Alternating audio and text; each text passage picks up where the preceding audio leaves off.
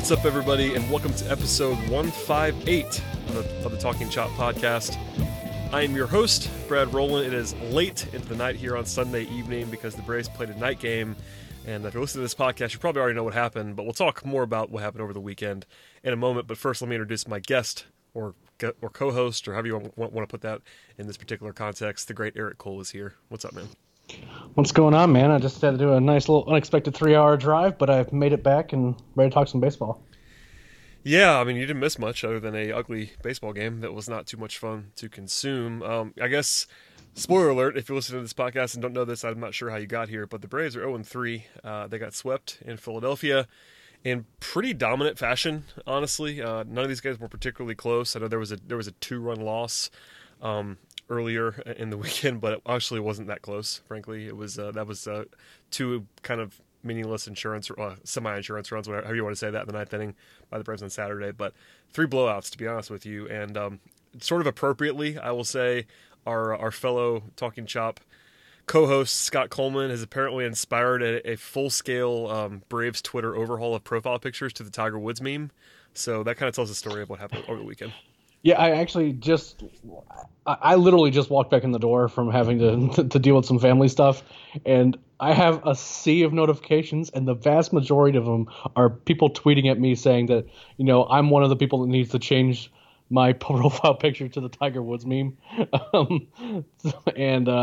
Yeah, so I guess this is a thing now. It apparently is, and I'm not going to be doing that because I have other responsibilities, but I don't blame anybody that does. It's definitely appropriate, and Scott frequently uses that particular meme, I think appropriately and fantastically usually, yeah. And I even quote tweeted it today, earlier during the game. I believe I said that it was appropriate for the time, and it was, because the Braves just didn't play very well. Without going through so many of these. Sorry. Yeah, I mean, without going through all the mess that it was, anything stick out to you? We're going to dive into the bullpen. I think it's probably the centerpiece of this podcast, considering how bad it was. But I mean, blown out Friday, Saturday lost by 2, but it was really a 4-run game, and then Sunday it was tied through 4 innings, and then it wasn't anymore. I mean, the offenses looked okay. They didn't obviously do crazy well, but I mean, in the first game, Acuna reached base 3 times, and you're seeing contributions here and there. Dansby's looked good, so in terms of offensively, I didn't really have issues. This pitching staff just has to stop walking people. It's unbelievable. I mean, they had 20 walks and 9 innings and 27 innings. That is not going to work. That's really bad, and you're going to expect to see some rust and things like that. And a lot of these guys were kind of thrust into the roles that they're in because of injuries in the starting rotation. So the short version of the story is I'm not drawing too many conclusions over a 3-game sample size when multiples of these guys, it was particularly unlikely that they were going to make the roster out of opening day to begin with. In the bullpen, you have the Shane Carles and Luke Jacksons of the world. And then there's other culprits. I mean, those are just kind of 2 examples. And then, in the rotation, you have, Kyle Wright making his debut, Bryce Wilson, he's made 1 start in the major leagues before, and you kind of put him in the opening series on the road in Philadelphia where that place has been nuts. I'm just not drawing too many conclusions, but there's things that can't stay true. And the chief among them is having Shane Carl and Luke Jackson getting multiple appearances in the opening series. That is not something that can continue. Fortunately, there are some guys who are going to be coming back. They're going to be healthy for the bullpen in theory, but you also have, and you have some younger arms that maybe you can pull up from Gwinnett that can maybe replace some of these arms that haven't been doing particularly well, whether that be in the rotation or the bullpen. That was kind of the idea of the early season anyway, is just kind of, see who's pitching well. If that doesn't work, try someone else that's next man up. And, right now, just the pitching staff's just not getting the job done. They're giving up a ton of runs, and a lot of it's because of free passes and just not being able to command, period.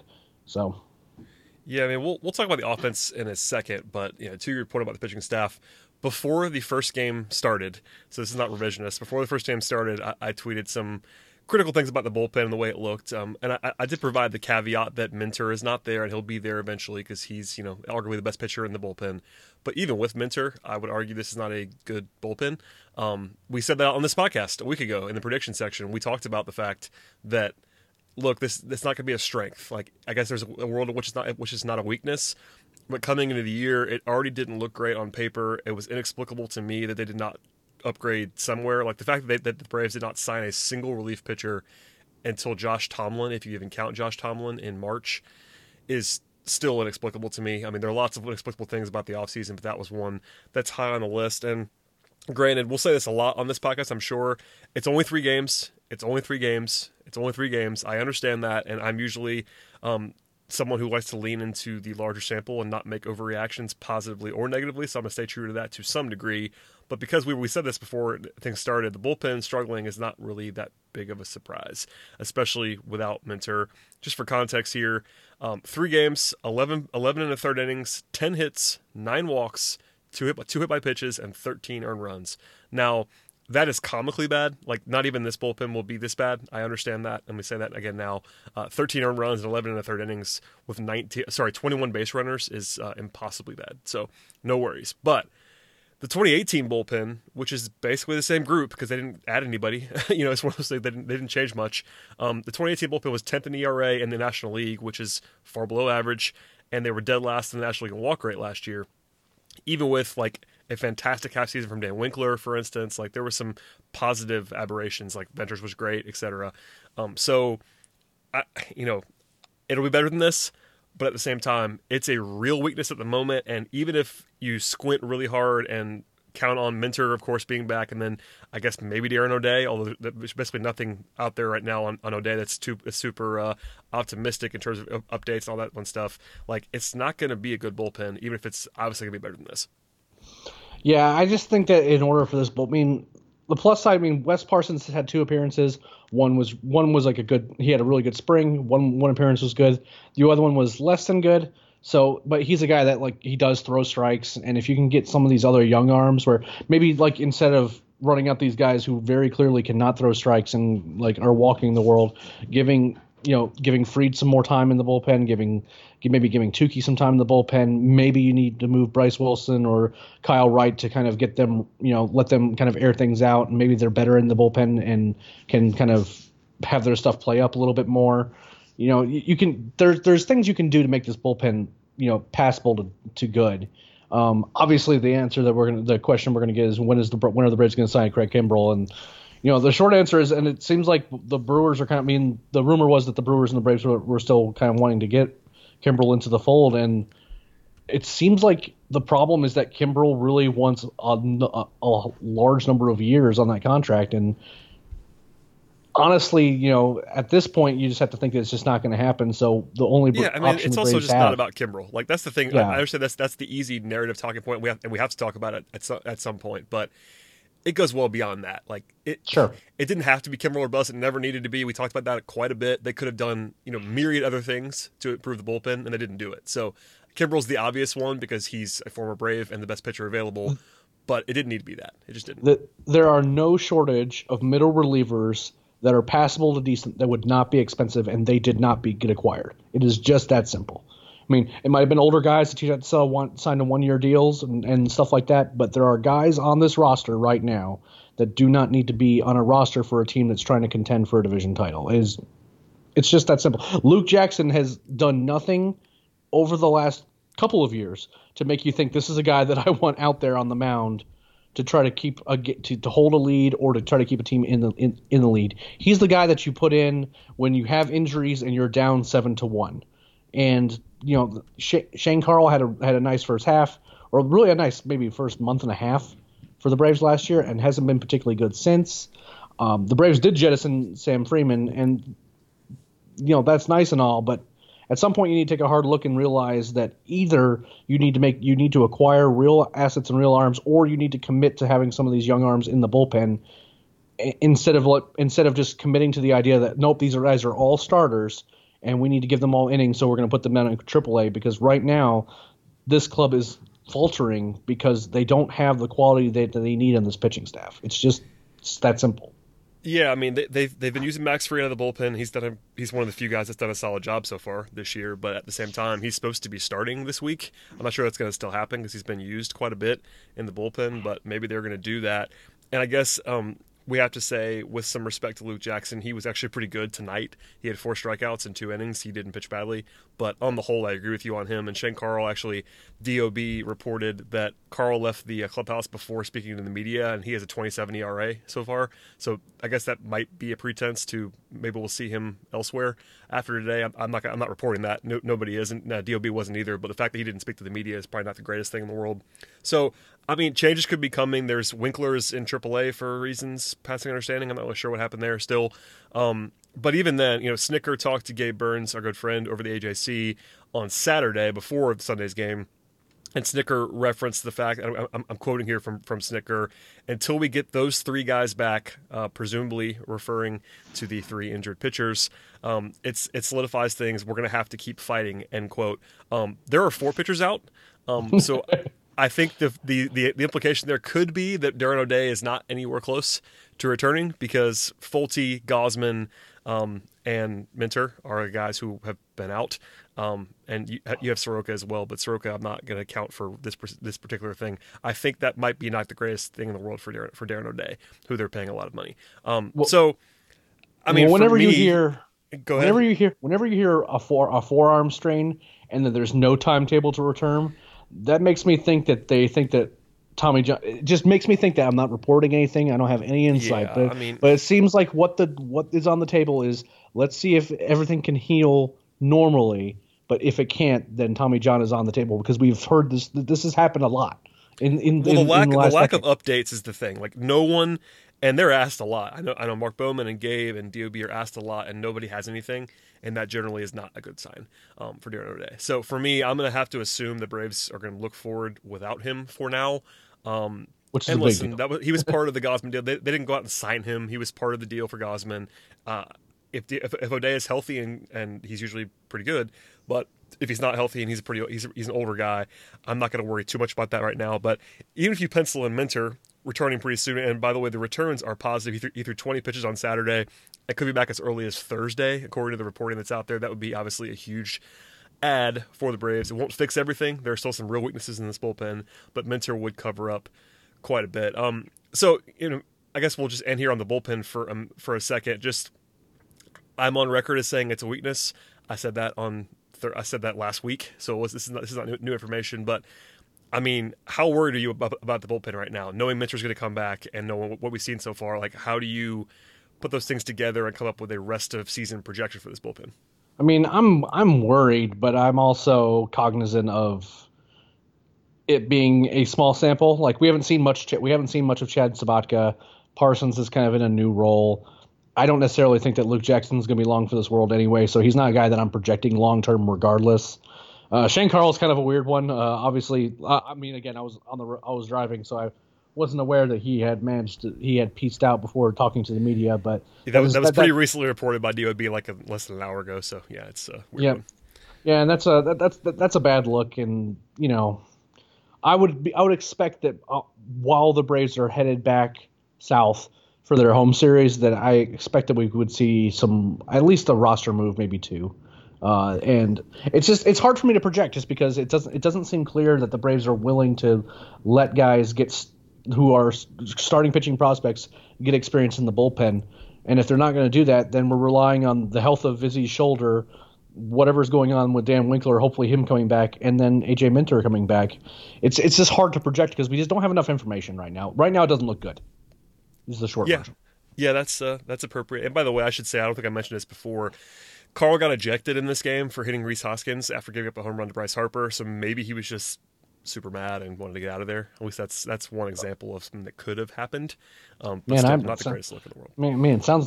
I missed some fun on this Sunday game. Yeah, well, no, I mean, it's one of those where, fun, without going too deep into this, Carl gave up a homer to Bryce, immediately hit Hoskins on the next pitch, if memory serves. Brian McCann and others argued that it was not intentional, and by McCann's reaction, it did not appear to be intentional, but Hoskins did not take kindly to it, and there was an immediate ejection. So I don't want to litigate that. For me, if I had to guess, I would say it wasn't intentional, but at the same time, it's not a good look after you give up a home run to hit somebody pretty quickly. So just one of those things, and something to keep in mind there with discussing Shane Carl. But I mean, if Minter comes back Thursday, that'd be really, really helpful. I will go on record again and say, even if he is around it's not a strength, but at this point, Braves fans would accept a mediocre bullpen. Just don't be terrible and don't walk the world.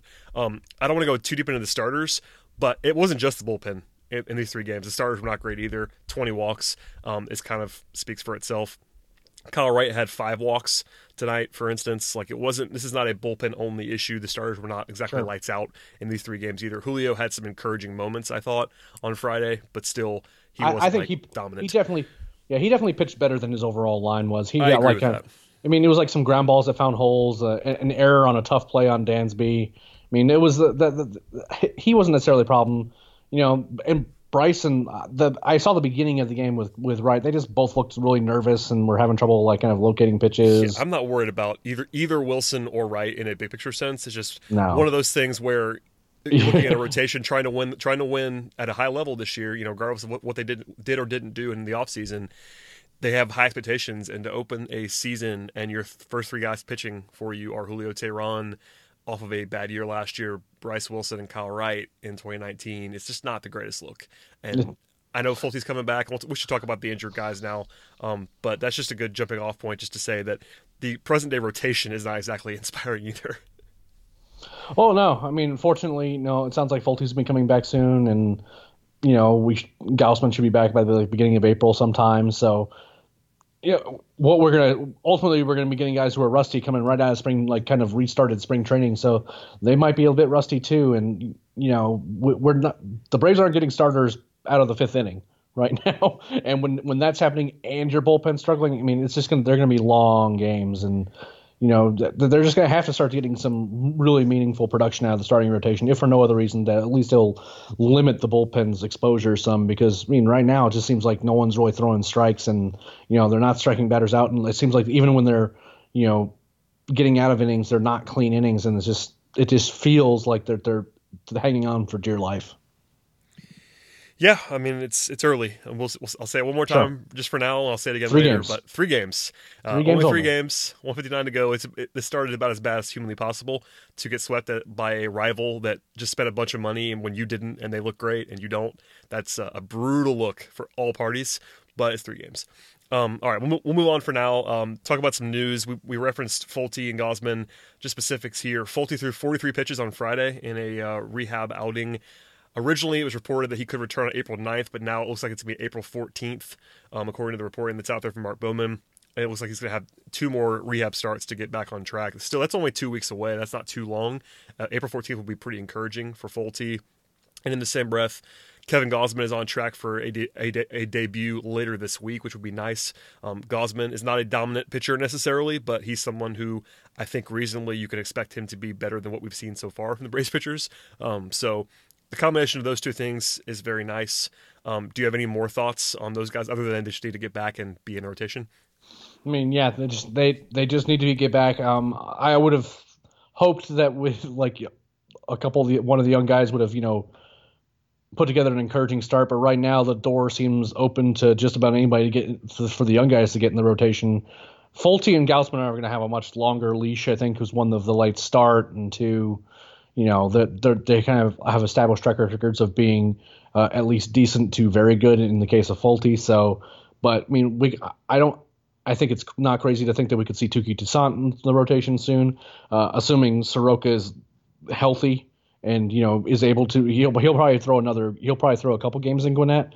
But if there's people struggling in the rotation, I mean, there's a lot of guys that are just sitting there waiting for their opportunity. So, not a crazy notion that what we see right now is going to fluctuate a lot over the next few weeks until the Braves kind of settle in kind of who they want to lock in on and you really give a shot at this thing. So I guess my general advice is I understand that things don't look good now, but there's like a lot of things that can change in short order just from internal options, not just, not signing guys or trading for guys or anything like that.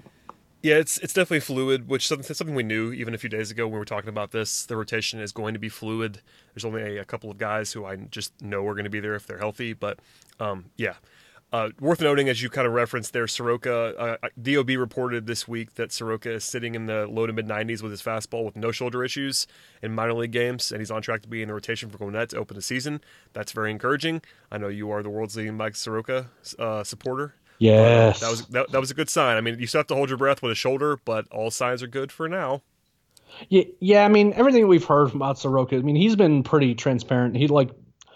I interviewed him right before the season, and like the injuries he's had to his shoulder, he had like a muscle under his scapula. It's nothing structural. Like it's not like a rotator cuff or like like those muscle tears in areas that we're kind of used to hearing about and being terrified of that ruin careers. I mean, shoulders for a pitcher are the worst injuries because with an elbow we know of a surgery that has a high success rate. No such procedure exists for shoulders. But it sounds like he just had like a muscle under his scapula that caused him problems. And then when this most recent one, when he was like lifting weights or whatever, he pulled a muscle kind of more in his neck area that just caused him problems. And it stinks, right? And it's not to say that he won't have issues down the road just because pitchers are pitchers. But I never really was in the camp that I was like, concerned that like he would never pitch again or like it'd be like a midseason thing. It's just kind of because he got hurt, he got put behind, and there were so many other guys that were competing and doing well in the spring. So I'm still obviously very optimistic about Soroka, and I think eventually he's just going to cement a spot in the rotation and he'll be fine. Yeah, I'm still on the record with the rotation itself, independent of Soroka, that it's not a strength, just like the bullpen at the moment, and it would take some squinting to see it as a strength, considering the uncertainty. I mean, there's upside with young guys always, especially talented young guys like Wright, like Tukey, even Bryce Wilson. There is some upside there when you're talking about those kind of quality arms, but as a baseline exercise, this is not a World Series level rotation right now, just flat out. So that's something that is also concerning. I understood more and said this, I think, throughout the offseason, that the Braves didn't want to invest big time in the starting rotation. I understood it somewhat more because they have all the young arms. I still would have recommended that, but at least I understood it, whereas the bullpen I never understood, and we kind of said that. But worth saying again real quickly here, just to say that I get it with the young guys. They're around. I think they're better suited probably for 2020 and beyond than 2019, most of them. But at the same time, they do have some upside if things work out well. Yeah, I mean, if you want to figure out who's going to be in your rotation and who's going to be in your long-term plans, like one of the ways you have to do that is just by giving these guys opportunities. And if you felt like signing somebody was going to take away those opportunities and make that process harder, I get it. And I was not in the camp of trying to sign a starting pitcher just because if for no other reason I felt like those resources were going to be better spent elsewhere. They didn't do that either, so it's kind of one of those. Well, if you're not going to do anything, then that's a little bit disappointing. But there are positives to take away from this series. There are some things that did look good. In particular, the guy that next we're going to talk about is Dansby, who's looked really good both in the spring and lately at the plate. I've actually been really happy with him. Yeah, let's go to the offense now a little bit. It was, as you referenced at the top of this podcast, it wasn't like it was a great offensive weekend, but it was much better than the pitching was on the bright side. Dansby was one of the highlights. He had a home run, he had a double, he had 2 walks. He was randomly double switched out of the game in the 6th inning of this game. 2 very interesting double switches from Yield manager this weekend, which I'm going to leave alone for now. But Dansby still had a pretty productive weekend, and overall, I think his OPS is like 1,200 right now, which doesn't really matter. It's very early, but the opposite field home run that he hit was pretty encouraging. Dansby Swain, he just looks great. I mean, I think everyone kind of agrees that he looks like a different guy at the plate. It's a very small sample size, but even just mechanically, he looks much better to me. Well, yeah, I mean, it's just he's getting a healthy dose of sliders outside, which last year he would swing at every time and wouldn't come close to hitting. And now he's spitting on those pitches.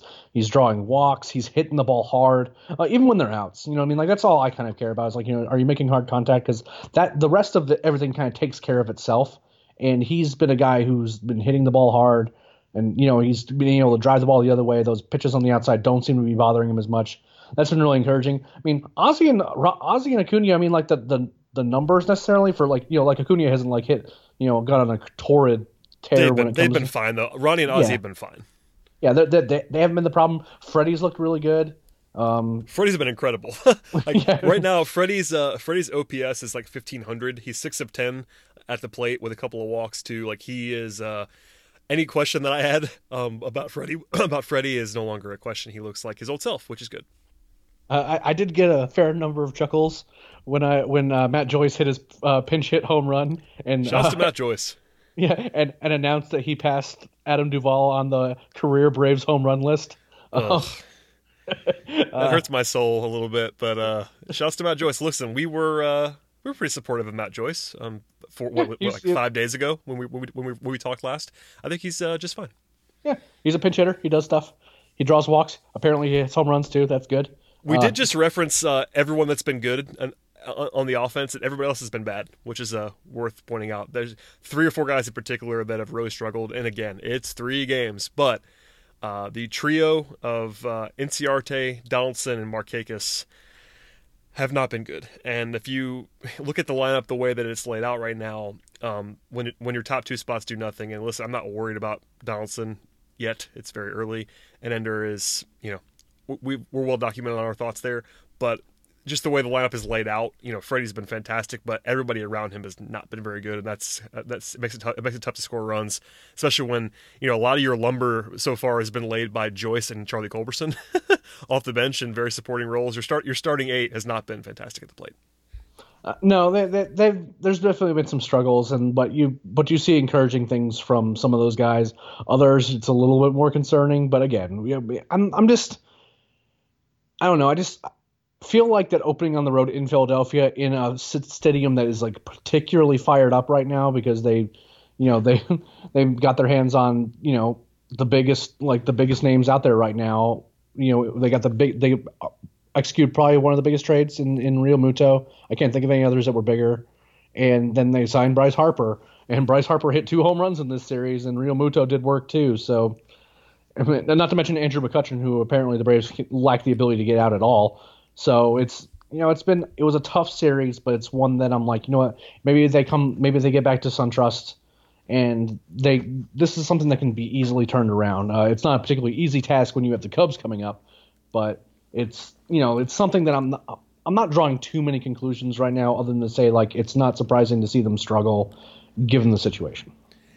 Yeah, I mean, looking at Philly's lineup and the way that it played this weekend, McCutchen has a OPS over 1,000. Bryce's is over 1,600, as is Rhys Hoskins, as is Maikel Franco. So they had no trouble at the plate. Real Muto has about 1,100 in his own right. Like there were no issues with Philly's offense. They were lights out. Yeah, they played really well. There's still some real questions about that team for me. Pitching wise, at least, and defense wise. Yeah. Well, defensively, not at the plate really though. Like, their offense is going to be good, man. I can't imagine it's not going to be good, just the way it plays out. Yeah, I mean, I think the kind of one of the low key additions they had was Segura, him kind of batting second and being consistently a good hitter over his recent career. I mean that kind of sets things up and makes it harder to kind of pitch to Rhys Hoskins the way you have to pitch to him to strike him out. And as it was, the Braves just didn't pitch to him, and when they did, they got punished for it. So it just kind of it just was overall kind of a crummy weekend. Crummy opening weekend, but something that I'm not drawing too many conclusions about. Yeah, I agree. I mean, in general, it's not great to spot one of your rivals 3 games in March before the calendar flips to April, just big picture-wise, but it's also only 3 games. Just some weirdness that happened. We're not going to spend time on the lineup construction. That was the number 1 question I got, hilariously, again tonight, even after all the bullpen stuff. I think it was kind of implied. Everyone knew that we'd be talking about the bullpen on this podcast, but number 2 was why is Ender leading off, and our thoughts are well documented. I'm not going to do that again. It's not a good idea. We disagree with it, but here we are, and they're doing it anyway. Yep. I had 98% of people were agreeing with me when I was complaining about it when this was happening, and the 2% that were disagreeing with me were very, very upset with me because apparently because if you say anything bad about a Braves player, apparently that makes you a bad person, and I don't know what to say to you other than to say you probably need to follow someone else. Yeah, we can leave that there for now, but I mean, let's just say nothing's changed in our minds on the lineup construction. Correct. We disagree with it, and we still do, and three games isn't going to change that because we're already on the record on this one. Other weirdness, it wasn't just the pitching, like, nothing insanely like impactful here, but 2 double switches that didn't really work out very well. Freeman stealing with Ronald Acuna at the plate early in this, I think that was on Friday. That was a bizarre one. There was a weird Dansby Swanson bunt after he'd already showed himself to be kind of scalding hot. He was suddenly bunting for no reason. There were, I think, 3 guys caught stealing in the series. If you include Freddie, it's one of them. But just some weirdness, like nothing insanely like memorable bad, but just like little things that the Braves didn't do either. On top of not pitching well and not hitting that well, like it was kind of the holy triumvirate. I guess the defense was fine, but other than that, there was a lot of errors just across the board. I am generally in favor of aggressive base running, and sometimes you're going to have like a game or a series where that you get punished really badly for it.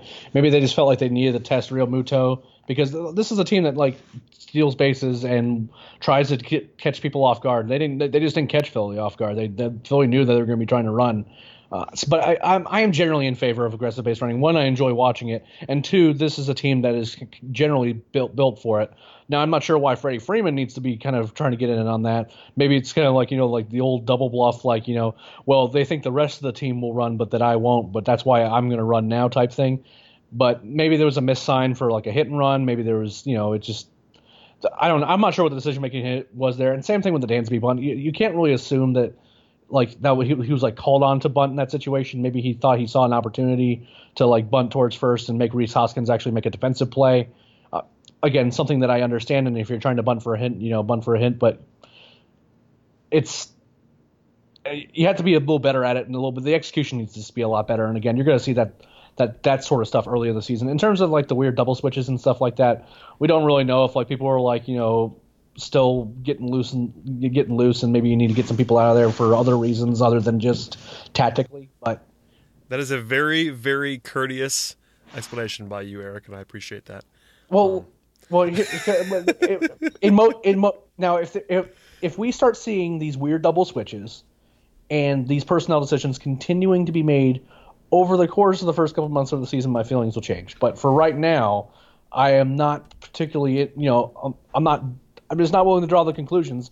I understand where you're coming from in the sense that it's not like we didn't see these weird double switches last year or these weird personnel decisions last year in terms of being, hopelessly attached to relievers that probably shouldn't be pitching in the situations they're in. That's the one I actually forgot to write down. This is probably the most bothered I was by anything tactically that was done this weekend. It was actually on Friday when the first three relievers out of the bullpen were Shane Carl, Wes Parsons, and Luke Jackson in a 2-run game on opening day with a day off after that, and then Eric, they used Max Fried as a 1-inning reliever in the 8th, and I was absolutely dumbfounded. The game was over at that point. I'm like, wait, Max Fried's coming in now? What are we doing here? Okay. The idea of Max Fried pitching in that game, I understand. Yes, no, trust me. As one of his bullpens for his start. Now, why he wasn't out there before Shane Carl in the 6th? Yes. That I have no answer for whatsoever. It was mind blowing. I mean, again, it's a 1-game thing, and we're not going to go. This is a weekly podcast for the most part. I'm not going to go, move by move every game. That's not what we're going to do here, at least until the playoffs, if that happens again. But man, right out of the gate, I was like, wait, the Braves just threw arguably their 2 worst pitchers on opening day with a day off after that.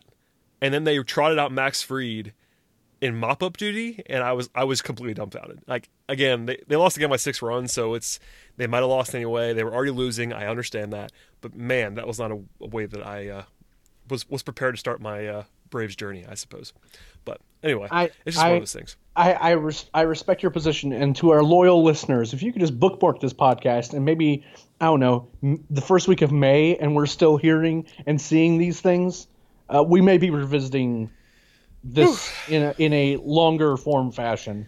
Listen, I mean, it's going to happen, and by the way, I'm looking at TweetDeck as we record and just seeing this stream of Tiger Woods memes, and I'm still just this is incredible. My notifications are a nightmare, dude. I'm telling you. So shouts to Scott, the legend that he is. I'm sure he'll listen to this. If he doesn't, then I'll tell him about it. But it's just so appropriate for what just transpired. Again, we know it's 3 games.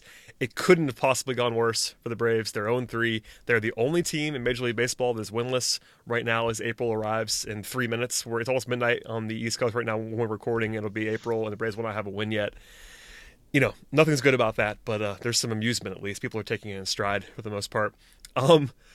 Looking ahead real quickly before we get out of here, Eric, the Braves are home now. They have 6 games this week at SunTrust Park, beginning on Monday against the Cubs. The Cubs are having their own issues in some ways with their pitching staff. At the moment, the Cubs are definitely scoring all kinds of runs, but they're 1-2, and they have allowed, I believe it is 23 runs in 3 games to the Rangers. Granted, that was in Texas, but It could be a battle of offenses against Chicago. But Sean Newcomb scheduled to take the mound on Monday, and then followed by Julio. I guess Max Fried, if he still starts, will be penciled in for Thursday if they still have him ready to go. Might be a shortened start considering all the time that he has pitched. And then Miami comes to town after that. So what are you looking for this week? The Braves do have an off day on Tuesday, but other than that, 6 games in 7 days and all in Atlanta. Well, I mean, they have to feel good about going against the Marlins. That Cubs series could be tough. It's just, even with the Cubs being 1-2, the best thing for them is just being at home and kind of being in kind of a friendly atmosphere. It has nothing to do with like ballpark factors or the dimensions of the field. It's just that they were in a super hostile, super loud environment that was not a great place to have a bunch of young guys, especially pitchers, kind of make their debuts. And now they're going to be in a place where the hometown faithful are going to be really like rooting for them on and being excited to see Donaldson for the first time, and then they're going to see Acuna and Freeman. This is like the first opening day that Acuna is actually going to be in the lineup, and Brian McCann coming back is going to be a thing, I'm sure too. And I am hopeful that they put on a good show and that they perform well. I expect that the Cubs series could be tough. I do not expect the Marlins series to be tough. So it goes without saying that it's very possible that those two could be switched just because I said it out loud. But yes, I think it's baseball. Things happen that are weird in baseball, even against bad teams or good teams. Every team wins 50 generally or more. So could be the Marlins against the Braves. Well, yeah, the Houston Astros are 1-3 right now, and I feel very confident in saying they're good at baseball. They're a good team, and more importantly, the Nationals are 1-2, so like weird stuff happens, so it's whatever. But I do not think that the Braves will remain winless, be the only winless team by the end of the week. I feel fairly confident in saying that. Yep, that's probably a safe assumption to make, and we will talk much more about the Atlanta Braves. This is going to be a shorter pod than normal. I wanted to, first of all, we had a podcast, 4 days ago, so nothing terribly new aside from just the stuff that happened on the field. And then next week we'll be back. We're trying to get back on the Sunday rotation. By the time we get this up, it'll probably be very early Monday morning, like midnight, 12:30, something like that. But it's a Sunday night podcast. We're back on schedule, so I guess lead your hate off in this particular spot for my scheduling, and hopefully we will keep this going for a while now. Eric, please plug yourself. I know we had a brand new Road to Atlanta episode this week that dropped, so people missed that. Please plug that, and anything else. Sure. You can follow me at Leprechaun with a K on Twitter, where I'm going to be, the minor league season's starting up this week too, so it's going to be kind of a busy week for me getting that started. You're going to be seeing some content from me. I'm going to Rome the day after tomorrow to kind of do their preseason workout stuff and kind of see who's going to be at Rome and what's going on down there. So you'll be seeing that on my account, possibly on the Talking Chop, as well as the Road to Atlanta Twitter account as well. Road to Atlanta is going to be coming out every Thursday night. The goal is to kind of be leading into those weekend games and also kind of leaving that Sunday, Monday, Tuesday areas where you can listen to the Talking Chop podcast and Brad's dulcet tones, where you can listen to Gaurav, Garrett, Matt, and I kind of do wonking around about prospects. Kind of during your weekend, I guess is the best way to describe it. And it's a lot of fun. It felt a little rusty coming back, like actually hosting the show and going through all of that, especially when it was like we were previewing every minor league roster that we could get our hands on. So it felt a little bit rusty, but it was a lot of fun, and the response has been really good. We always enjoyed doing the show. I'm glad to have the technology side of things much better. And allowing for that show to like continue to exist. So it's going to be every week, and I already have a ton of guests that have already recommitted or committed to come on to the show. So that's going to be a fairly guest heavy show, just because of the nature of it, where you can only talk about the same prospects so many times. But if you find new and smart people to talk about them, that you can learn something new and kind of how prospect evaluation works, especially leading up to the draft and things like that. So it's going to be a lot of fun. Yeah, and it was good to hear that podcast. You'll be hearing a lot more of Eric, both on this show and, of course, on Road to Atlanta. So buckle up for that. It's on the same feed. So if you're subscribed to this, you should already get that. If you're not subscribed to this, go ahead. What are you waiting on? Go ahead and subscribe. And if you get this podcast, you'll also get Road to Atlanta in the same feed twice a week. It's just one of those things. You'll have both sides of the Braves thing, and with the occasional crossover, because of course Eric's on both shows often, and every once in a while we'll do some prospect stuff on this podcast. I'll have a guest on, or I'll prompt Eric to do prospect things, and I'll try my best to skim the very top of prospect stuff, as I usually do, and we'll have fun. So thank you for joining me, Eric, and I guess braving the elements that you had to brave this evening to come back and talk to me, so I appreciate that. I am shocked that I didn't get shot. I turned off 3 different dirt roads to go get my daughter, so it was brutal. I'm happy to have arrived safe and sound and got to talk baseball with you. Yeah, it was good. And again, one more time, please subscribe to this podcast. Please, lock it in. We'll be here every week, and if nothing else, hopefully it'll be a better week for the Braves, and we'll see you guys in 1 week.